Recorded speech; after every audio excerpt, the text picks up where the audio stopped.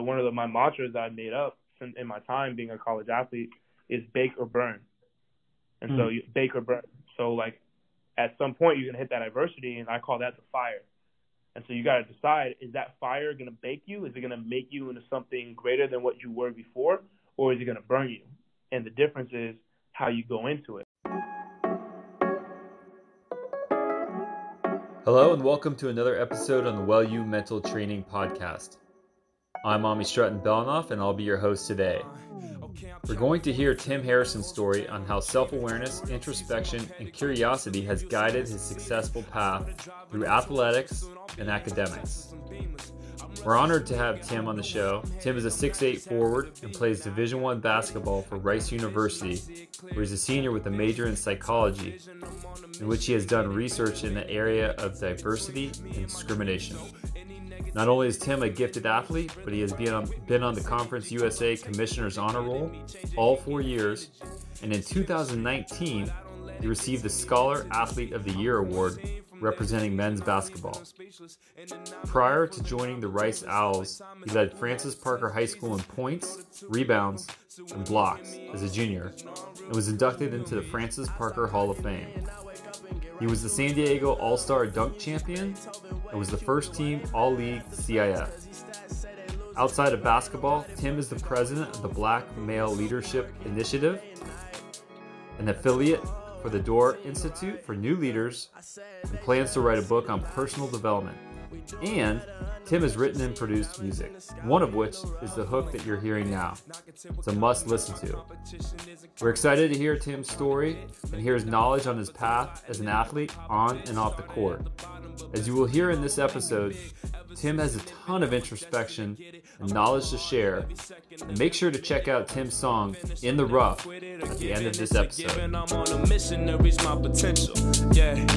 I'm underground like miners, but I'm bound to make it major. I got a gem inside me, I was made for something greater, so I'm searching for my purpose. Cause the diamond under dirt is worthless, barely scratching my surface. I'm in the rough, far from perfect, but certain I'm gonna make it, willing to pay the price. Tim, hey, welcome. How you doing? Hey, how's it going? Thanks for the introduction, man.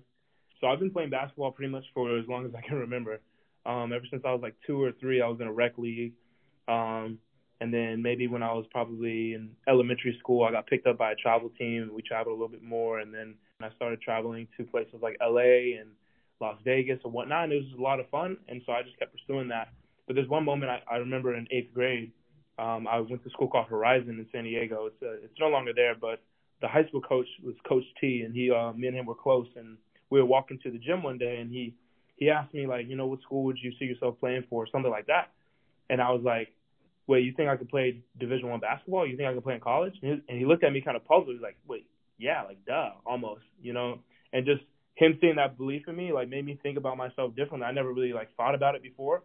But I think ever since then, seeing it as a possibility, I just shot for it. And I got kind of more well-known as a freshman, and then I started getting offers my sophomore year, like New Mexico, UNLV, and schools like that. And then eventually, by the time it was my senior year, Rice was in the picture, and I just like a lot of things about it. I like the academic rigor as well as the coaching staff and the program, so I pulled the trigger and committed there. But, yeah.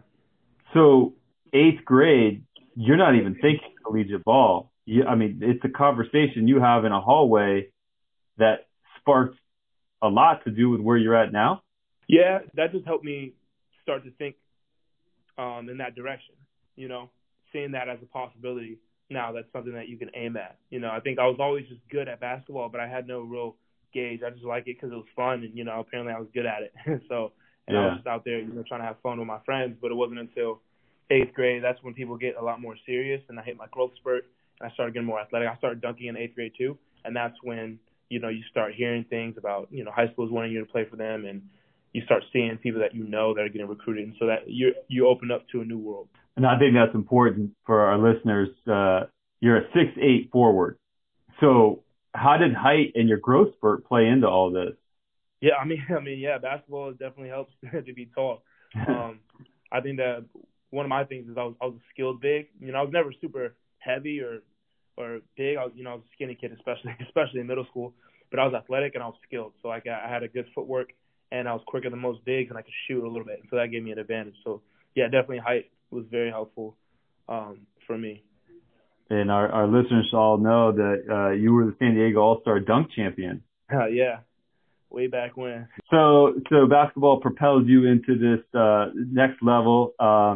You're in the recruiting process, and you're getting schools, you're getting looks, but there's a whole other piece to you with basketball besides just the basketball. It's the academics and the other side. Can you speak to that in terms of how you were pursuing next level basketball? So when I was getting recruited and I was getting these offers, it came to the point where, all right, provided I stay healthy, I'm going to be getting a scholarship. I'm going to be playing basketball. And so academics are always very important to me. I always saw the big picture. It's not just about, playing basketball at the highest level and trying to see how far that can go, but it's also about setting yourself up for life. It's not just a 4-year plan, it's a 40-year plan. And so I figured if I'm going to get a full ride to an institution, then I'm going to choose, one of the top academic institutions that I can. So that was always my goal. And so that's kind of part of the reason that I prioritized going to a school like Rice. So when you're going through this recruiting process, a lot of our listeners, they may be going through a recruiting process, or they're starting it, or they're reflecting on it.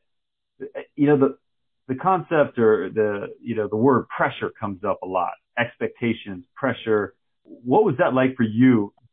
No, honestly, I'd say I am pretty self-driven. Like, obviously, I have very supportive parents who, provided the resources, taking me to practice and whatnot, and I had some great coaches around me. So I knew I had support, but it was ultimately my decision. I never felt like anyone was trying to steer me in a certain direction, obviously other than the coaches who were recruiting me.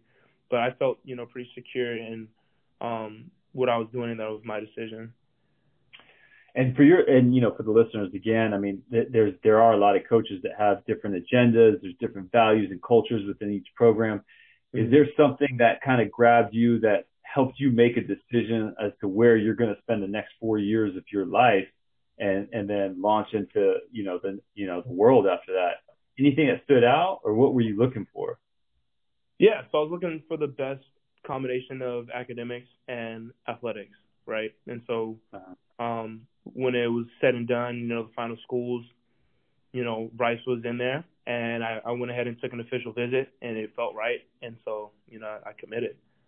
And so, but I put a lot of thought into it. But once you put those parameters of exactly what you want, that narrows things down. I wanted to go to a top institution. So off the bat, a lot of schools, are just, that eliminates that from that decision. Once you get to Rice, take me through that. Like, you're a freshman. I mean, you're at the next level. You're a student athlete now. We say student athlete, but we also know our coaches in athletics, like, they really want to win, right? So, yeah. How was that for you, that transition? Yeah, it was a huge transition for me. Like, not only am I taking a level up academically and athletically, I'm also, moving halfway across the country from San Diego, California to Houston, Texas, and just being independent, in a way that I hadn't before. There's a lot of things that are going on. You're around a whole new social group. So there's a lot of changes happening at once. So it's hard to isolate, one specific change. But I think,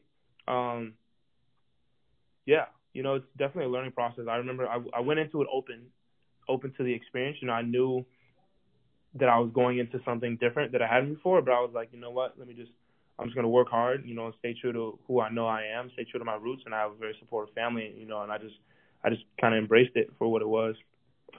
And you just seemed like you just jumped in and got involved. You're the president of the Black Male Leadership Initiative. Yeah. Tell me about that. How did that happen?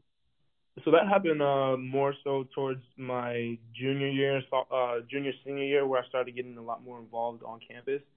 I was semi-involved earlier on as a sophomore, but I never really took it too seriously. And it wasn't until my junior year a position opened up on the executive board, and one of my mentors on campus, William Edmond, kind of pushed me to take on that role. And as I did that, I was in charge of planning events and organizing people getting together. And I realized I kind of had a knack for this thing, thinking about the big picture, planning it out, doing the steps, and involved leadership.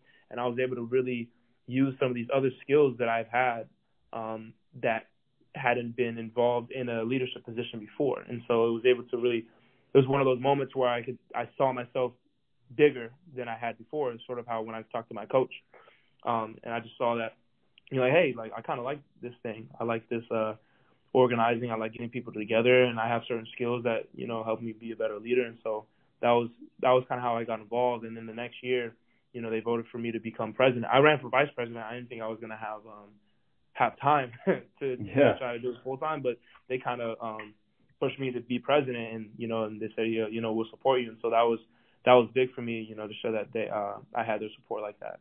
Yeah, that seems impressive. I mean, was that like a defining moment for you? Like, I'm hearing you talk about 8th grade, all of a sudden someone tells you something and it puts a thought in your head. And here you are, as a sophomore, and you're in this Black Leadership Initiative, and then all of a sudden you're running for vice president, and then you're president. So was that like something that you just again stepped into awareness? Like, I have these skills. You mentioned you have these skills.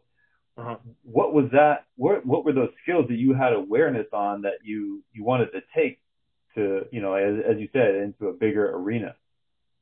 Yeah. So just communication skills, dealing with people. I study psychology, and so I learned about how people are in organizations. I learned how to what motivates people and things like that. So I'm very perceptive to people in that sense. But then I realized my brain, I'm pretty creative, and so I like dealing with the big picture. So when you think about an organization, you're thinking about all the different parts, how they work together, who are the people in it, and I enjoy thinking about things at that level. And so this is a place for me to do that. But I've always been interested in leadership and things like that. Like, I read a lot of books.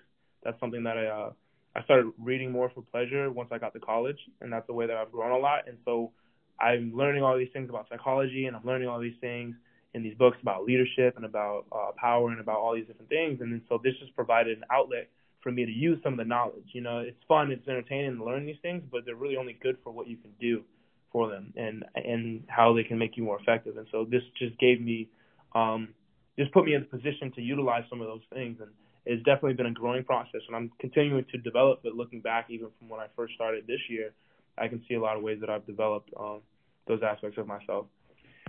And so that brings us kind of to an issue of culture and stereotypes in sports and school. Can you shed some insight into the cultural experiences? Yeah. So, I mean, it's nothing new, really. All the schools that I've gone to have been primarily, I went to private schools, so they've been primarily white and primarily higher socioeconomic status. And so a lot of times there's undertones behind certain comments that, you only hear because of, you play a sport and things like that. And all student athletes are stereotyped to some degree, but I think that schools, sports specifically like football and basketball, you get different ones because, when you think of the average, college football player or college basketball player, you're thinking of black male, and there's certain stereotypes. So they might assume that you're less intelligent, to get into school, or you got in here easily because you took this route. And, that's unfortunate. Some people think like that. Not everyone thinks like that, though. And I use that as a fuel. I've always prioritized my academics, and part of that, I don't want anybody to be able to say that. I'm going to make sure that I'm crushing it in the classroom as well, so that no one could, hold that over my head and feel like, I'm not supposed to be here. And have you run into those microaggressions? I think now I just have more perspective on it. I think that I've always known who I am, and what other people say about me doesn't define me. And so just using that as a positive, So if someone's going to say that, then that just means, I'm just going to go that much harder to make sure they can't say that. And I think, and that's been the minority of the cases. Like, people who know me know what I'm about.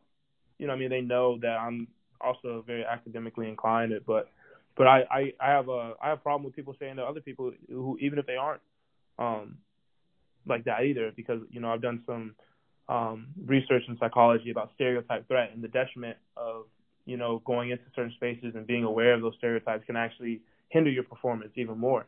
And so I've just been more aware, as I've gotten older, of what the actual detriments are and how to combat that, thinking about yourself and thinking about what are your strengths, and really knowing who you are really helps prevent a lot of that, just kind of rolls off your back.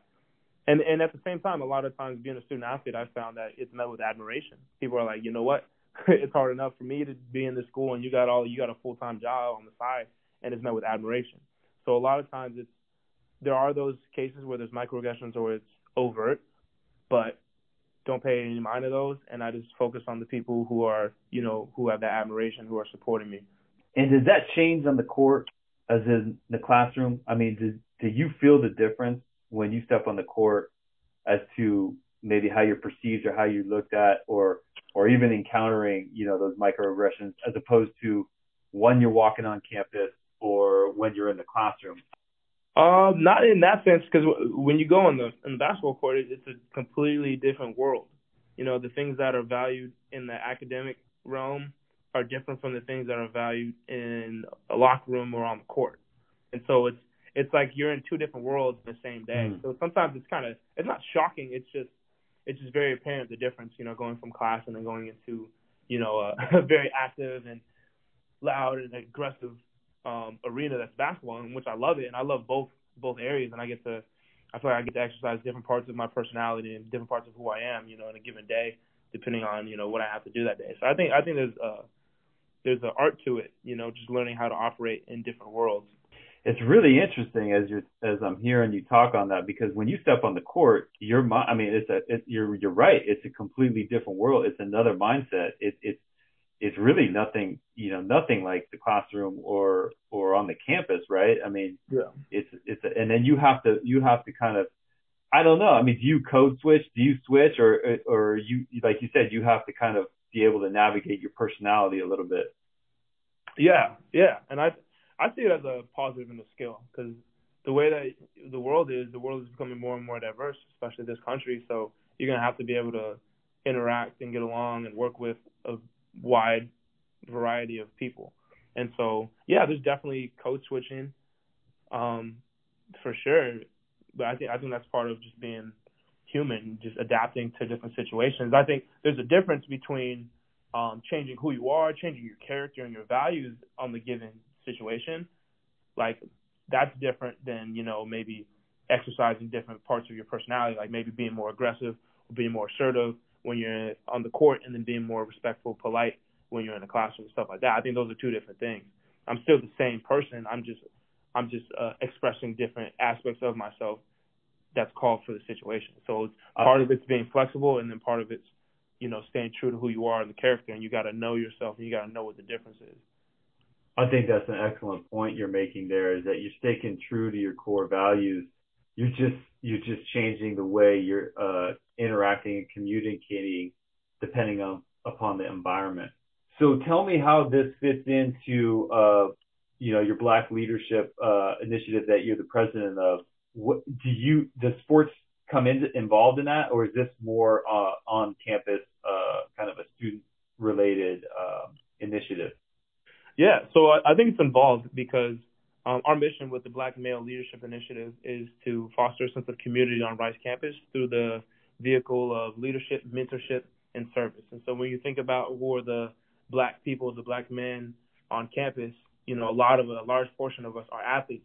And athletes in general tend to be a little bit less engaged on campus. Part of that's due to this divide between students and student athletes. We even call them regular students. That language is kind of apparent of the divide.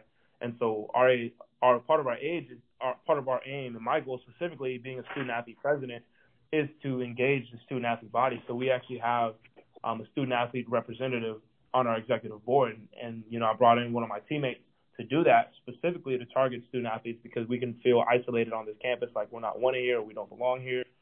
Part of that is a racial divide. Some people come from different backgrounds where this is a culture shock, and then some people just maybe aren't engaged on Rice because of other reasons. And so that's definitely a goal, and that comes into when I'm thinking about what we're doing, what events we're throwing. I'm keeping the student athlete population in mind, because a lot of times we're discarded or not counted as regular students or full students, and I want people to have that full experience. Yeah, I want to know more about that, because I think it's a really good point, and I think it crosses all races. But then you start to get into more of a minority race, like Black, Hispanic, what have you, and then maybe it's even seen even more. I mean, because as a student athlete, it's already a little bit of a divide, right? And then, as you said, once you hit into kind of a racial divide, it almost seems like it's magnified even more. Would you say that? Yeah, I'd say that's true. And I'd say that a large part of the athletic stigma is driven by race. So you see sports like football and basketball that are predominantly black have certain stereotypes that have to do with intelligence or academic ability. But you might see the golf team or the tennis team that's traditionally white or international, and they don't have those same stereotypes, and they seem to be more integrated on campus. They're both student athletes. We both have crazy schedules. So the only difference mainly is, the racial, I guess, divide of that team. So I think that definitely being a student athlete and having conflicting schedules contributes to it. But the fact that you see it disproportionately among basketball and football, I think points to a lot of it being driven by race as well. So how do you break that wall? Like, I mean, this is amazing what you're doing here, and what you're engaged in. And so you're looking through that lens of how do I break this down? But how do I break it down even more for, the black athletes or black, students on this campus? Yeah. What's the drive? How do you do that? Yeah, great question. I think for me, what it was once I got that role, that just showed me a way to get more engaged on campus, and that brought me community. Because a lot of times I'm just in practice, homework, dorm, or back home, and then repeat, and you could just not see people. So getting involved with the organization, one, just exposed me to more people, and you just make friends off that. But then also seeing that, hey, I'm developing some skills, I'm moving in a certain direction, that also kind of expands your own view of yourself, and you want to get more engaged in that, and you want to do more things. And so when I did that, I also got involved with what's called the Door Institute for New Leaders, and I became a student athlete academic advisor. I sat on the board of the Student Athlete Advisory Committee, SAC, and so that kind of opened my door to being a lot more engaged on campus. I networked, I knew more people, and so I could walk around and I'll run into people I know, and so I feel more at home now. I feel more like I'm part of the university, and so just getting engaged with something on campus helps with that feeling of belonging, right? And so that's part of it. That's definitely plays a big part of it. And so that's what I try to do is copy that model. You get student athletes, you give them some responsibility, give them a part of a project, and as a result, they build relationships, they're showing up, they're seeing things, and hopefully they're growing as leaders and as men in the process. That's amazing.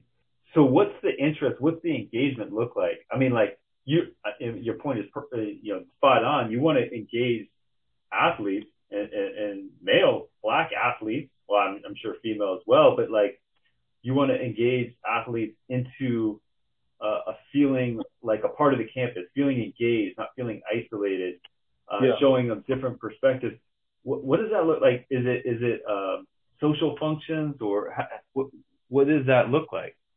Yeah, so we our mission is we create a sense of community on Rice through the lens of leadership, mentorship, and service. And so all of our things are according to those three pillars, right? So, and then we do have social events as well. So one of the things I organized this year with student athletes in mind is we hired a whole bunch of barbers to come on a random Sunday and just give everyone free cuts on our dime. And so it likes to look fresh, and we know that a lot of the athletes, including myself, go to this certain barber. And so we brought a whole bunch of barbers from that shop. We had food, had people come. And then we had a photo shoot called Black Boy Joy that we do every year, where everyone dresses up nice in suits, and we get professional pictures, and we get to post them on LinkedIn to have a professional profile and everything. So we're doing those things that are going to help, as a professional, putting your image out there, looking good, but then also you're creating community at the same time. We got music playing, we're in the barbershop, we're eating food and stuff like that, and so we're coming together at the same time. But that brought a lot of student athletes out who don't come to other events like that. And so, when you keep in mind the football schedule, the basketball schedule, all the other sports, when their games are on, you plan it when they're going to be in town. And that's another thing too, just accounting for it. So that's how you get a lot of the student athletes. And then we also have things where we mentor. Every Friday, there's an elementary school called Longfellow, and we mentor a lot of kids there. So we'll go there and we'll have maybe a lesson in mind. We'll talk to it about them. We'll go play basketball on the court. This is not just the athletes. This is everyone. But we'll go play basketball with them. We'll go play with them and stuff like that. And it means a lot for them to have us, you know, being there, talking to them, encouraging them, and then seeing, you know, kind of that opening your mind, like, hey, you could be in this position too. And, you know, it's mainly young black kids at this school. So I think they're able to see themselves in us in this position, and hopefully that has a paradigm shift where they see, you know, hey, this is attainable for me too if I stay on this path. So, and that's another. And then we do service projects. So we try to do things in the community. We're planning some stuff right now to go feed the homeless. And so while you're aiming at something, when you have a goal in mind, that forces you to come together more. So it's one thing to try to meet just for the sake of community, but what I found is that it's more productive to bring people together for an aim, and that aim is to better the community, better ourselves at the same time, and then pay it forward to the next generation and being mentors. And that's been a successful model so far. That's something you want on every campus. And is this something that's happening on universities across the country? There are black male leadership initiatives at different universities. We're not part of the larger chapter. We're our own thing. We're independent. So I'm not sure what their model is and what their mission is. This is kind of my vision as I became president. I saw how I got involved, and I saw what it did for me as a student athlete, and I want to replicate that, not just for student athletes, but for other members of the campus. And so I kind of drew up that model, and we're executing it on it. And, you know, I have the help of the e-board, you know, who are killing it and, you know, making this thing happen. One of the things we're starting to see a lot of, obviously it's in the news, and what we're kind of preaching here with WellU is, you know, performance, you know, reaching your target, reaching your potential, but you have to address the wellness, right? You have to address the mental wellness, the mental health as it applies to sports. And if you can't access that, you can't really access your potential as an athlete. How does this relate into wellness as a student athlete, as a black student athlete, dealing with mental health and what you see on campus and the services available, like stepping into services, receiving services, you know, stuff like that? Yeah. So I think, you know, that's just so important. You know, everything starts in the mind. And so even as an athlete, you know the importance of, you know, getting your head right, getting focused before the game. And so that's definitely something that's been a lot more prominent in athletics. We even meditate as a team now. We had a guy come in, talk about meditation, what it's good for. You know, and that's not something we had as a freshman, when I was a freshman. And so now they're starting that, and we meditate before practices, before film, and things like that. So you're starting to see that integrated.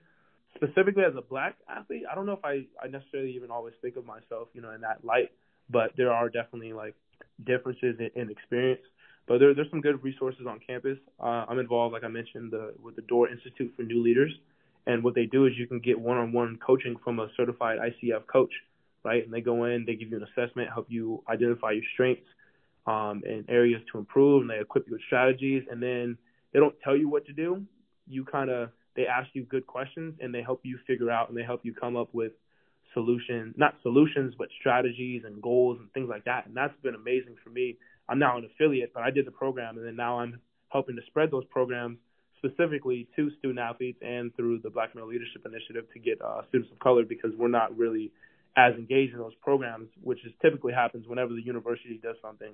There's certain pockets that get missed, and a lot of times those end up being student athletes or students of color who aren't as engaged. And so that's what we've been doing. We got a lot of people to sign up, and you know, and hopefully that's making a big difference. You know, getting that self-knowledge of, you know, here's some of my strengths, here's what I can do, map it out.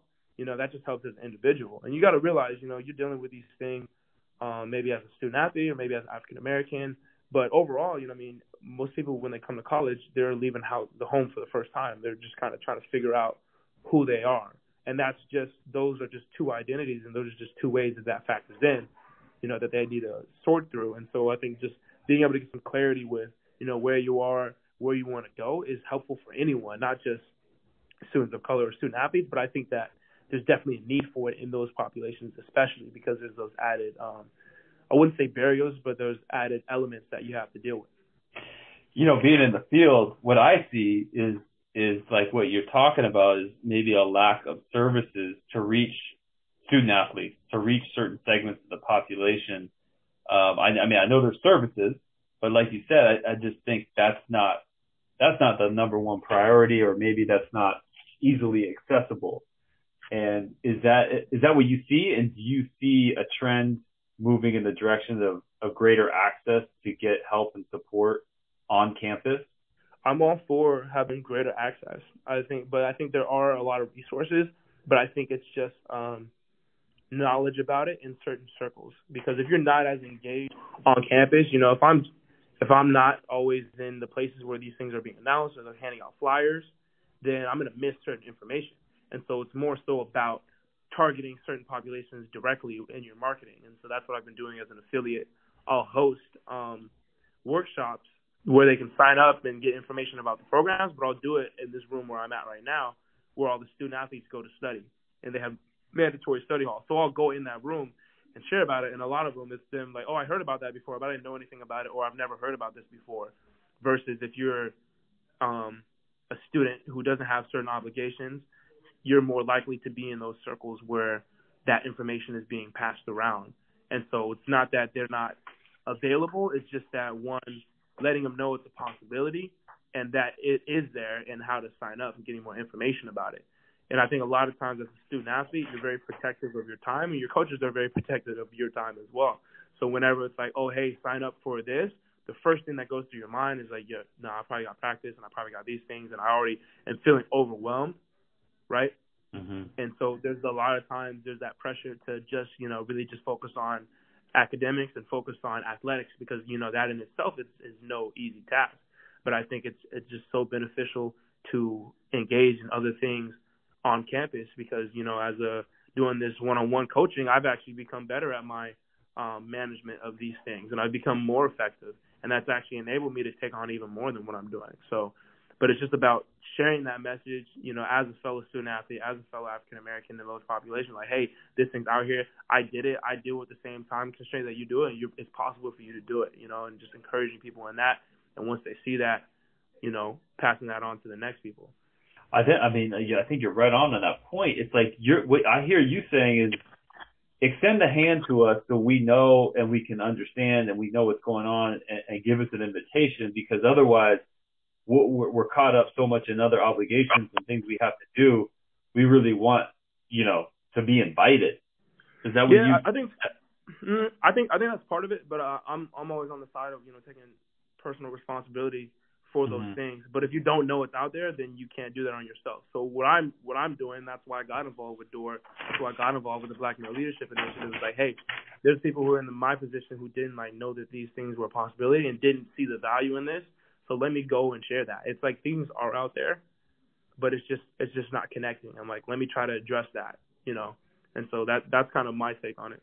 Okay, that makes sense. That makes sense then. So in the circles you're running with and on the basketball team and just what you run into, do you see people that are in need or, they want to work on their mental game or they want mental health access, but they don't know where to go or they just, if you're on a scholarship, you're probably thinking, well, I got to be careful who I talk to about these things. Have you run into that? Have you encountered that? Let me think. I think Rice is a different. So we've been doing these meditations and stuff, and I definitely see some people are receptive to it, and some people are just like, I guess that's cool. I don't really get it, and so there's both of that. I think that maybe it's less talked about in those circles, where if someone were to have something that they're going through mentally, maybe they wouldn't talk about it as much. But I think that we've actually, as a team, and maybe it's just the personalities that we have been open about it, and there's not really a stigma about certain things. I think that people are receptive to that, and I think maybe that's just a sign of the times. Like people are more cognizant of mental health being a real thing, and people getting help. That's really good to hear. I mean, I think you're right. I think the times have changed. I think there's been an accelerated path through, pro athletes coming out and speaking on a platform to kind of help break down that stereotype and stigma and, universities being receptive to it. And so that's good to hear. I'm glad that's making that, turning the corner on that. Yeah. So, going back to basketball here, man, you're engaged in so much. So how does this relate to basketball? how do you keep your focus on basketball? Is this something you're just able to compartmentalize, and when you step on the court, it's lace them up and focus? Is that your mindset? Yeah, I think it's about being where your feet are and being strategic, planning ahead. So that's definitely key. Knowing when I'm going to be on the court, when I need to be thinking about basketball, and then all the other things that I need to be taking care of, like planning for that, and then even planning time to relax, planning time for free time and things like that. And then just whatever you're doing, like once you set the plan and once you set the schedule and stuff like that, having integrity to that schedule and just being completely engaged in whatever you're doing at the moment. So as soon as I'm out of practice, I give myself 30, 40 minutes, and then I schedule, what I have to do when I get home, and just being all in it. And I think that's been an effective strategy thus far. Basketball is it's been such a big part of your life. It's taken you so far. It's given you so much. What's a defining moment for you in basketball, or a greatest moment that you've kind of stepped into playing basketball? Greatest moment, I'd say, I've had a lot of great moments. I've traveled a lot. So I've been to South Africa when I was in high school with my team, and then since I've been in college, I went to Spain. But when I look back on my basketball career, the things that I think I'm going to be remembered most are those tough workouts. Doing Navy SEAL training, preseason lifts, running 17s, and just going through the grind. With a whole bunch of your guys. Those are things that you're going to look back and be proud of. Like, hey, yeah, we did that. So I think just the grind, as well as just the different experiences that you have, whether that's traveling or relationships that you build and things of that nature. The grind, that really stands out. I think what I hear you saying is that grind, that the basketball is giving you that grind. How does that translate into your next level, your next chapter? Because it seems like the grind has given you something. You're really proud of that. You want to be, and you are remembered by your ability to work hard and your work ethic. How does that translate off the court for you? Oh yeah, 100%, man. It's just like you gotta attack whatever you're going at. You gotta be able to sacrifice some of yourself for the sake of the team, for the sake of the greater goal. So whether that's being the president of the Black Male Leadership Initiative, maybe sometimes I want things to be run a certain way, but if that's not going to encompass all of our members and be in everyone's best interest, then sometimes I have to sacrifice my own selfish desire for how I want to control it, right? And in the same way, if I'm on a team, I can't just shoot every shot. I got to be mindful of who's hot right now. I got to be mindful of what my role is and embracing that role. Maybe I'm not, the leading scorer. Maybe I'm not the leading whatever it is, but not being bitter about it, not being resentful about it, but just, hey, embrace my role, take responsibility. Hey, I didn't prove to coach that maybe I deserve this kind of role or be the guy. Then, where am I right now? How can I maximize this role? How can I be the best teammate as possible? So that kind of mentality is transferable to anything I'm going to be doing. And then just like different ways of looking at the world, I think that you get from being an athlete, like just realizing that your mindset separates the average from the good and the good from the great. Just how you deal with adversity, how you view adversity. Like adversity is your friend, because in order to grow, you have to go through some kind of challenge, right? And so one of my mantras that I made up in my time being a college athlete is bake or burn. And so you bake or burn. So like at some point you're going to hit that adversity, and I call that the fire. And so you got to decide, is that fire going to bake you? Is it going to make you into something greater than what you were before, or is it going to burn you? And the difference is how you go into it, right? So whether it's conditioning, we have this thing called the VersaClimber, and it's like it's a torture machine, but it's tough, right? Exactly. So if you know what the VersaClimber is, everyone reacts that way. And so we have it, they put on your schedule, you got Versa today. It's like, that could ruin your whole week. It could ruin your whole day. Or you could be like, you know what? Hey, it's going to be tough, but I'm going to embrace it because it's going to give me where I need to go. Then you're going to bake.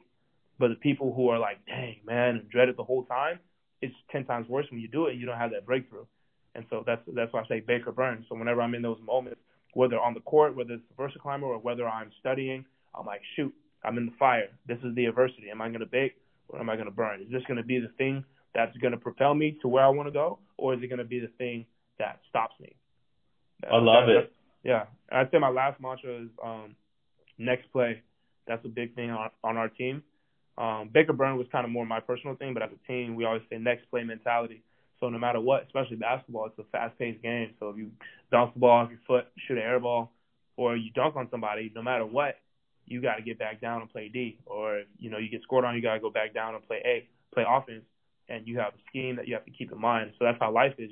Sometimes you have setbacks, but every other part of your life keeps going. You can't just stop. You can't let one mistake become 2, become 3, become 4. You got to stay locked in, have a next play mentality. But then at the same time, after the game's over, you got film. And so that, for me, that's about reflecting. So whether that's on the court, watching your film, see what you did wrong, correct it. And in my mind, reflecting, I journal a lot, thinking about, what went right, what went wrong, how can I improve. For me, that's watching film on my life. And I think that's been a catalyst for my own personal development off the court. And then in the same way that film helps an athlete develop on the court. So just certain mindsets and certain approaches to things, I think that I've learned from athletics has changed the way that I view things off the court and has propelled me, to achieve some of the things that I have and plan to in the future. Oh my God, yeah. I mean, as I'm hearing you talk, and I'm like everyone listening, it's just your sense of awareness, perspective are like definitely highly tuned. You've definitely tapped into something that's really going to carry you for a long rest of your life. And that was my next question was going to be, what aspect of sports and even in school, but mostly sports has been the biggest growing experience for you. And as I hear you talk, it's obvious to me your sense of awareness and perspective are the things. Would you agree with that, or is there something else that you would add to that?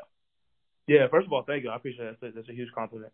I'd also say, as far as my biggest challenge is, I'm gonna be honest, like my basketball career in college didn't go how I expected it, how I planned. Mm-hmm. I never was able to break through that wall of, becoming a starter or a main contributor. And, sometimes there'd be games where I wouldn't play. And that's hard. That was hard for me. And, it's still hard for me sometimes, and I found myself at times feeling angry or maybe even resentful. I had to push past that because, that's not who I am.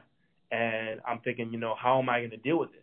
Everybody has a failure, and I say that in quotes, in their life, but a true test of a person's character is like how they do when they're faced with that. When they're faced with that adversity, that's where I came from, Baker Byrne.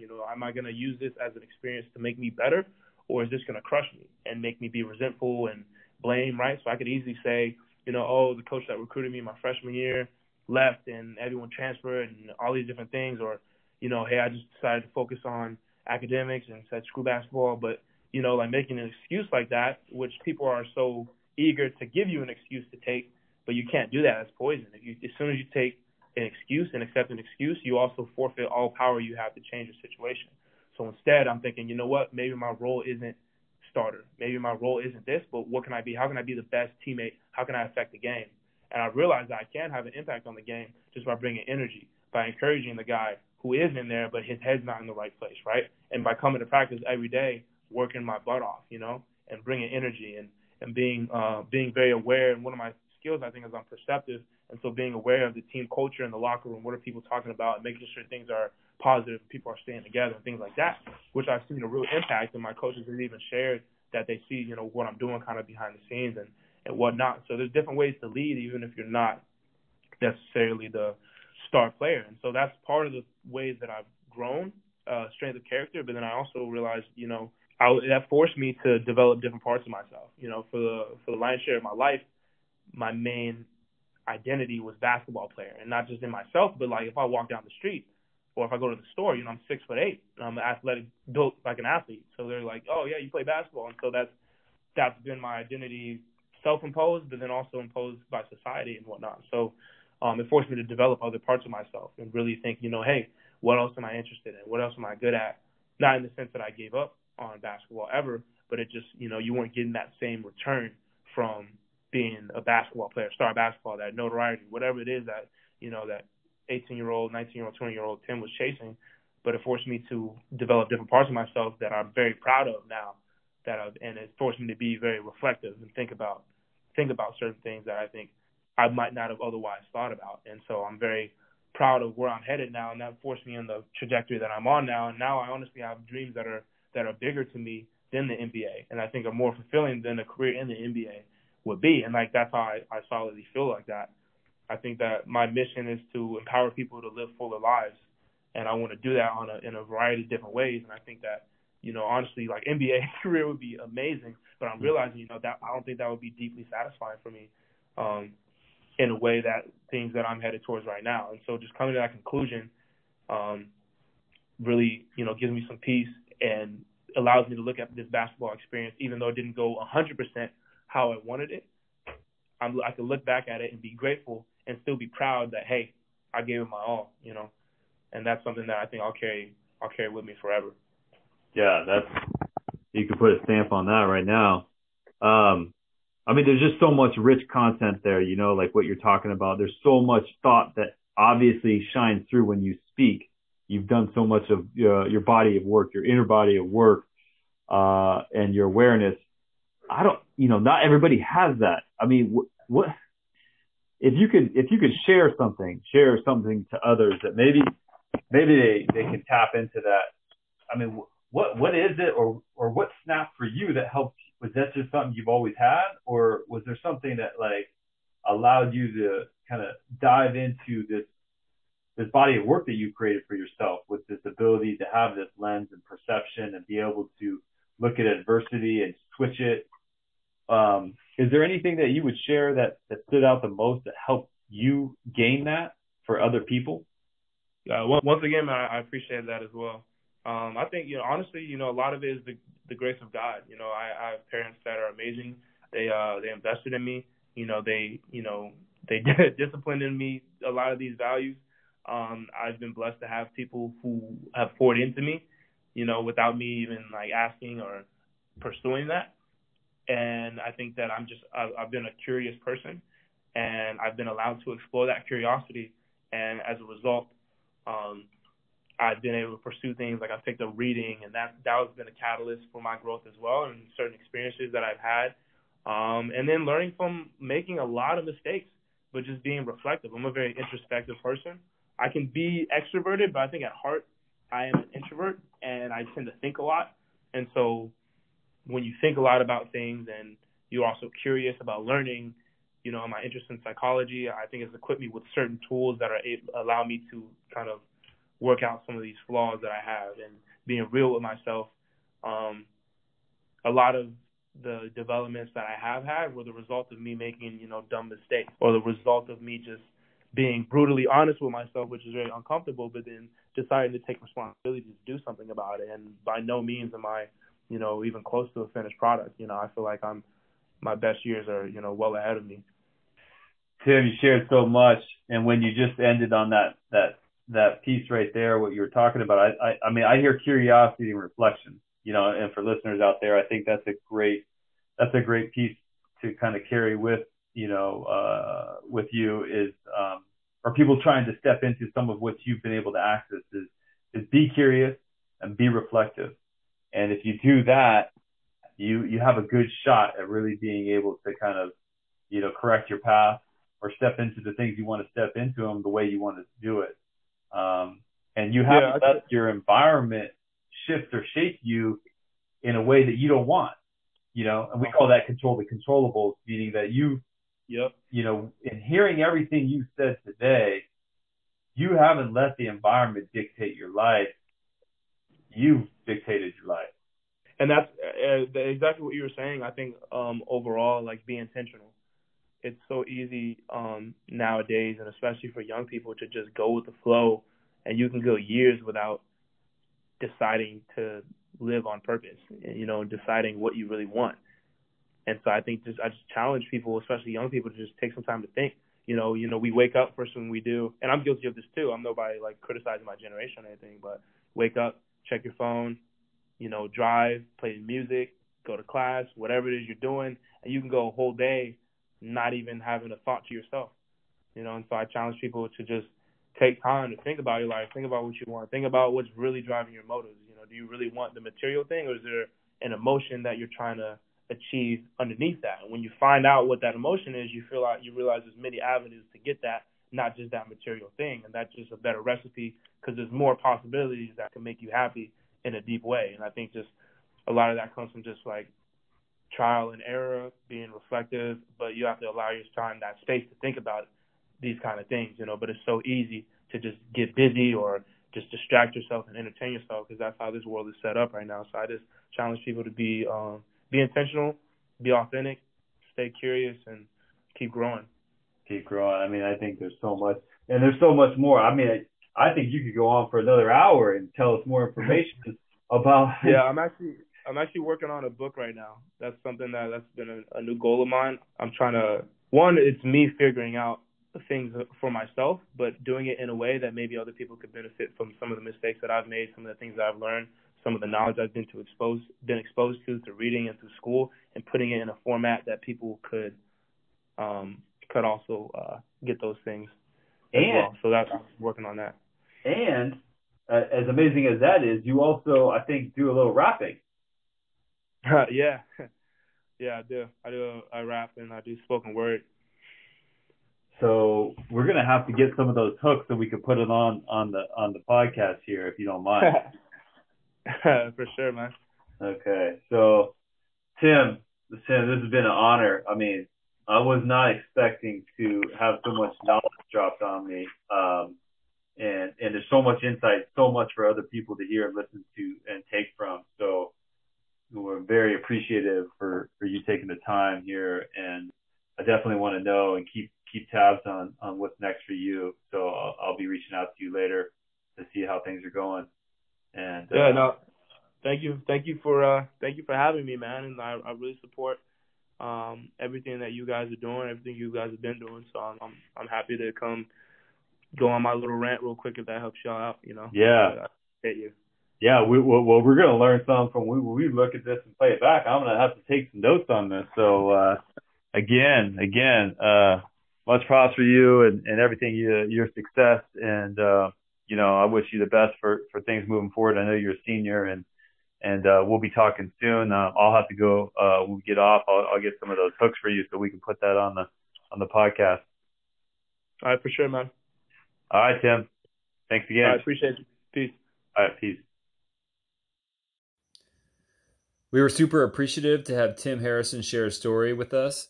If you'd like to reach out or follow Tim, you can find him on Instagram at Tim_Harrison35, or you can find Tim Harrison on LinkedIn and on the SoundCloud, where you can hear his song In the Rough. If you wanted to reach out to Tim by email, his email is timharrison2016@gmail.com. Thanks for listening.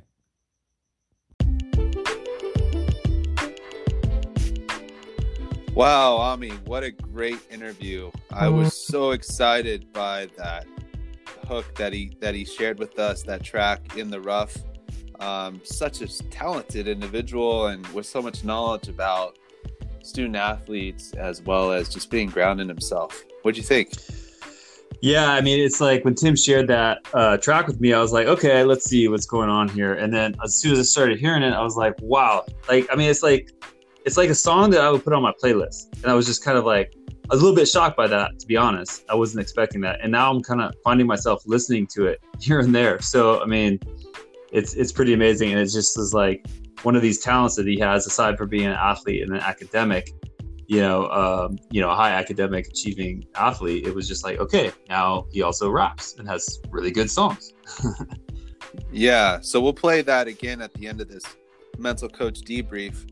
But I picked up a lot of things from Tim's story, and one being the community involvement that he's immersed himself in and really embraced in terms of different parts of his culture and his makeup. And I think it's a great way to highlight the importance of outlets for student athletes and how it can be such a positive impact on your performance as well as just balance in your life. Yeah, I mean, hearing him talk, it was just so obvious that like he just hit the ground running when he got onto campus. And it was just like, he's an athlete and he was aware that he's here to play basketball and be a student. But he took it way further than that and really made it a point to reach his hand into the school atmosphere and culture and make sure that other people knew and were aware of resources and different avenues to get support and help and to be involved. I mean, that was a big message I heard from him, is he wanted to engage people and not just student athletes, but like all students on all levels, and his leadership qualities really shine through from all the things that he does. Yes, not just be involved, but be a leader and lead initiatives, lead on-campus groups, be a catalyst for growth and change within the student body. And it sounds like he's not only doing that within the Black leader student athlete group that he's heading, but also just expanding that to seeking more growth through the Doer leadership group and all the access to certified coaches. It's just amazing to hear. Yeah, I mean, it's really a good thing to be talking about, and it's really important. He highlights the importance of this whole aspect of self-awareness and personal growth and development as a student, as an athlete, as just an individual. And it shows when you step into really understanding the parts of yourself that really help ground you, you can, really make sure you do the things you need to do in life or whatever setting you are to be able to perform, whether it's your job or whether you're an athlete. And without that understanding of awareness or understanding of where you perform best, it kind of makes it hard to do the things you need to do to get to that area of optimal performance. He has also put some structure around the things that he's become aware of and taken into account some of the mental aspects of performance, one of which we highlighted with his mantra, Bake or Burn. And I love that analogy of adversity just being fire and how he's going to respond in that fire, whether it's going to bake something greater than what he's already doing or if it's going to burn him. And he also talked about practicing mindfulness and meditation with his team. And there's a lot of nuggets there that's just really useful for a lot of other people to hear.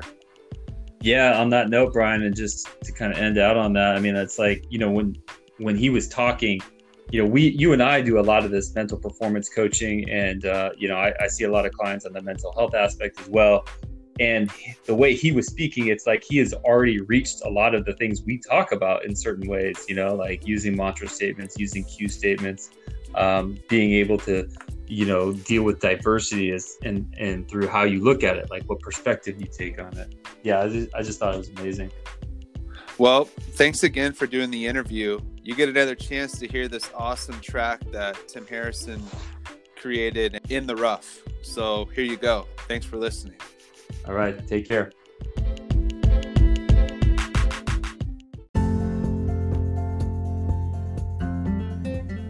If you have a desire to be great in what you do and a keen interest in the mental aspects of performance, then you're in the right place.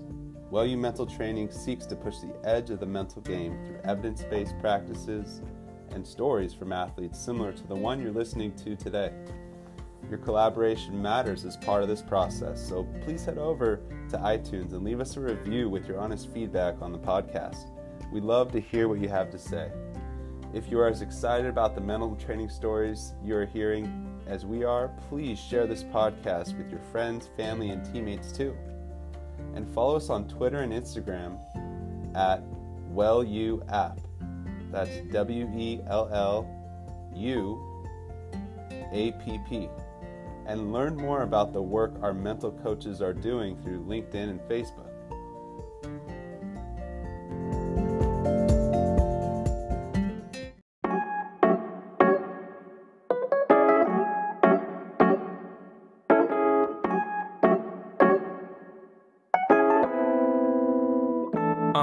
Okay, I'm California dreaming, the goals I plan on achieving. Royalties in my pedigree, best believe you'll see me succeeding. I started driving the Taurus, but soon I'll be in Teslas and Beamers.